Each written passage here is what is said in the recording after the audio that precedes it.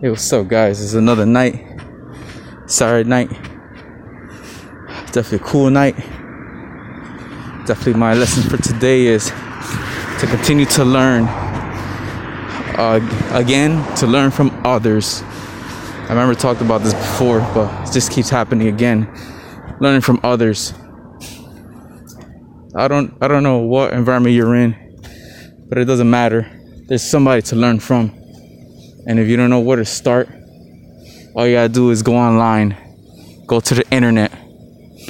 Whatever it is that you want to do, whatever it is that you see in a person, and you say to yourself, man, that's exactly what I want to do.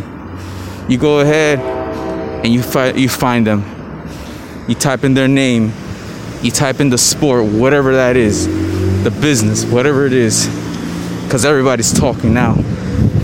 Everybody's talking about how they do things. Everybody's talking about giving advice. Everybody's talking about, here's my course. And any field, you go out there and you look at them, you listen to them, and you do the things that they've done already, because they give you insights into things that they've done and things that did not work. All of that is a learning process for everyone. If you want to try it, what they did, then you go ahead and you do that. There's plenty of people out there just teaching and giving out all the information for free. Because what usually happens is nobody does it by themselves. That's what usually happens. Nobody gets to a certain place without the help of someone else. There's always someone there to guide and to mentor and to give you some wisdom, give you some guidance. And it's a continuous cycle. So you surround yourself with those type of people. And if you don't have none in your immediate presence, then you go online and you find them. And you listen to all the things they have to say. And one important note is that when you find that person that's doing the thing that you want to do, if they mention any book, any person as a reference, and especially if they mention how this person or this book helped them, then you do the same. You look into the resource that they had to go through, because that type of knowledge is valuable. You're not gonna get that unless it's from a person. So you go do that.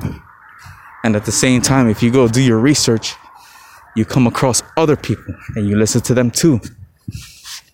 If you have to listen to 10 people talk about the same thing, then you do that.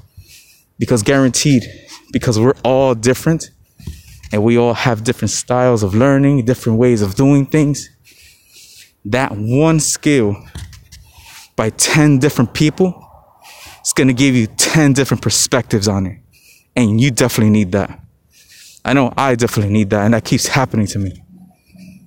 So you're learning from other people. It's valuable. You're not going to go wrong by learning from other people. You will go wrong if you're trying to figure it out all by yourself, all alone. Meanwhile, there's somebody right now that already solved your problem. They already fixed the issue. Or the task has already been done. This is not necessary to repeat the cycle. So you do those things. Research. Find somebody else that did it.